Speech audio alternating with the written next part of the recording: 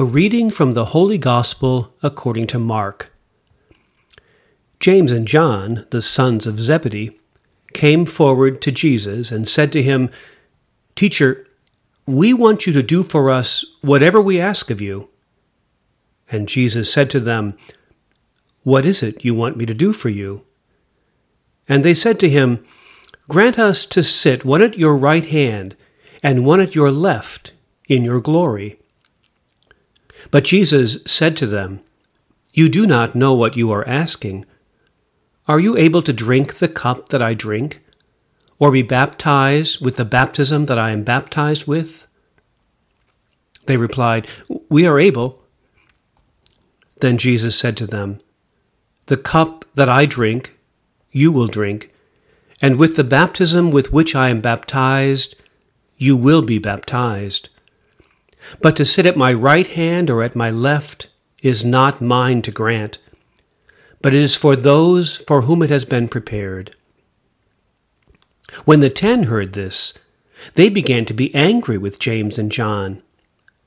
So Jesus called them and said to them, "You know that among the Gentiles, those whom they recognize as their rulers lord it over them, and their great ones are tyrants over them. But it is not so among you. Whoever wishes to become great among you must be your servant, and whoever wishes to be first among you must be slave of all. For the Son of Man came not to be served, but to serve, and to give his life as a ransom for many." The Gospel of the Lord. We're still reading in chapter 10 of Mark's Gospel, but the lectionary has omitted 3 verses between last Sunday's Gospel and today's passage. The skipped verses are the 3rd time Jesus has told his disciples that he is on his way to Jerusalem to suffer and die.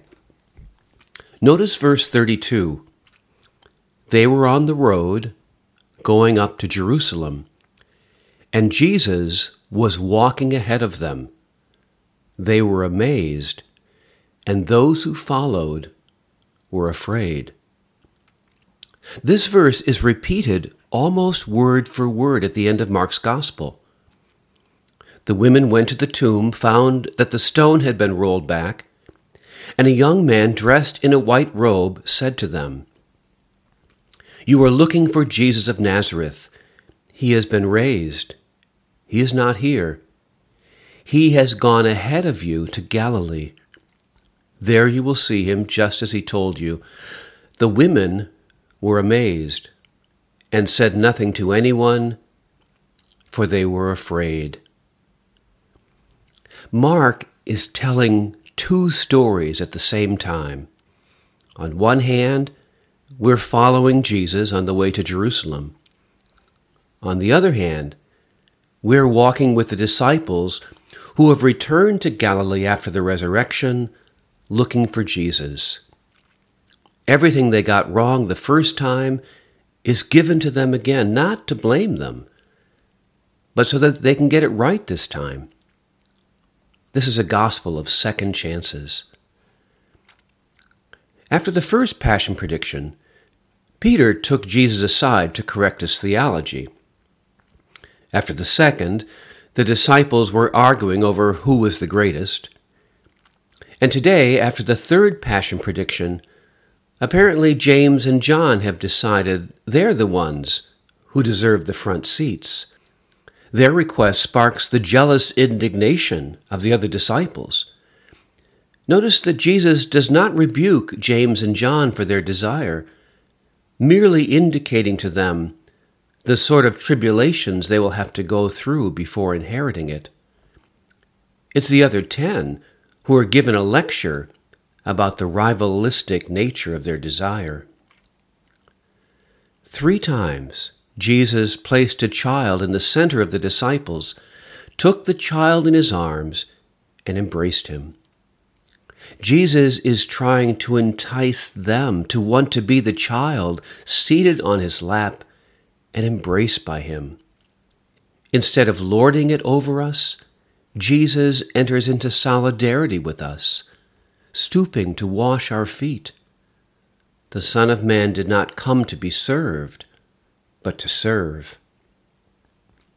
On our first trip to the Holy Land, we were in the old city of Jerusalem when we found ourselves on the Via Dolorosa, the Way of the Cross. The streets were crowded and noisy, vendors were hawking religious trinkets, and multiple groups of pilgrims were praying the Stations of the Cross. It was chaotic and confusing, anything but prayerful. Only later did I realize that this was very likely the way it was in the time of Jesus. The city would have been crowded with pilgrims who were busy with preparations for the Passover feast. No one would have paid any attention as Jesus walked through the streets of Jerusalem, carrying his cross. James Carroll, in his new memoir, The Truth at the Heart of the Lie, recalls a similar experience. On his first visit to the Church of the Holy Sepulchre, he was taken aback by the rudely jostling pilgrims fighting for the best places. When he returned a few days later, he saw it with new eyes. Quote, "I saw for the first time what it actually meant that Jesus Christ was a human being in the thick of human life, with all its chaos, treason, and ruined dreams. The Holy Sepulchre, as I saw it now, was a sacrament of Christ's part in our human condition." End quote. As the writer of Hebrews reminds us, we do not have a high priest who is unable to sympathize with our weaknesses, but one who has similarly been tested in every way. When James and John request that they sit one on his right and the other at his left when Jesus comes in glory, Jesus replies that those places have already been reserved. Later, Mark tells us who will occupy those places. And with him they crucified 2 bandits, one on his right and one on his left. From the cross, Jesus shows the glory of God. They said to Jesus, "If you are the Son of God, come down from the cross, and then we will believe in you." But instead of a spectacular display of force, Jesus stays on the cross, and in apparent powerlessness, shows his power by forgiving those who are mocking and killing him. Real glory for Jesus consists in being deep in compassion, forgiveness, and graciousness.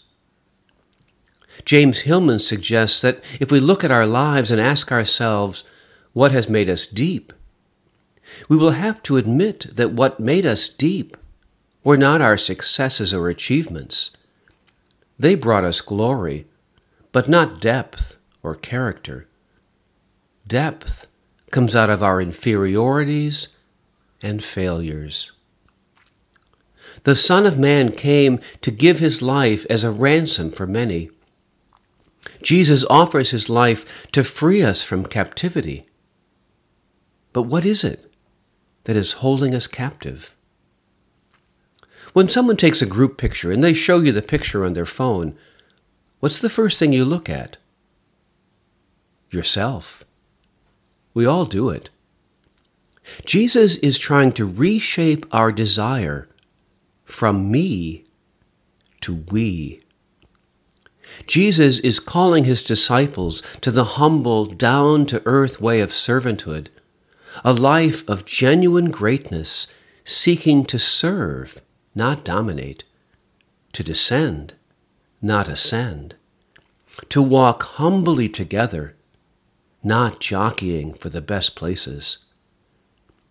The incarnate Son of God pours out his life on the cross for the sake of our liberation, our learning to follow him along the way of being a servant of all, with humility, generosity, love, and grace.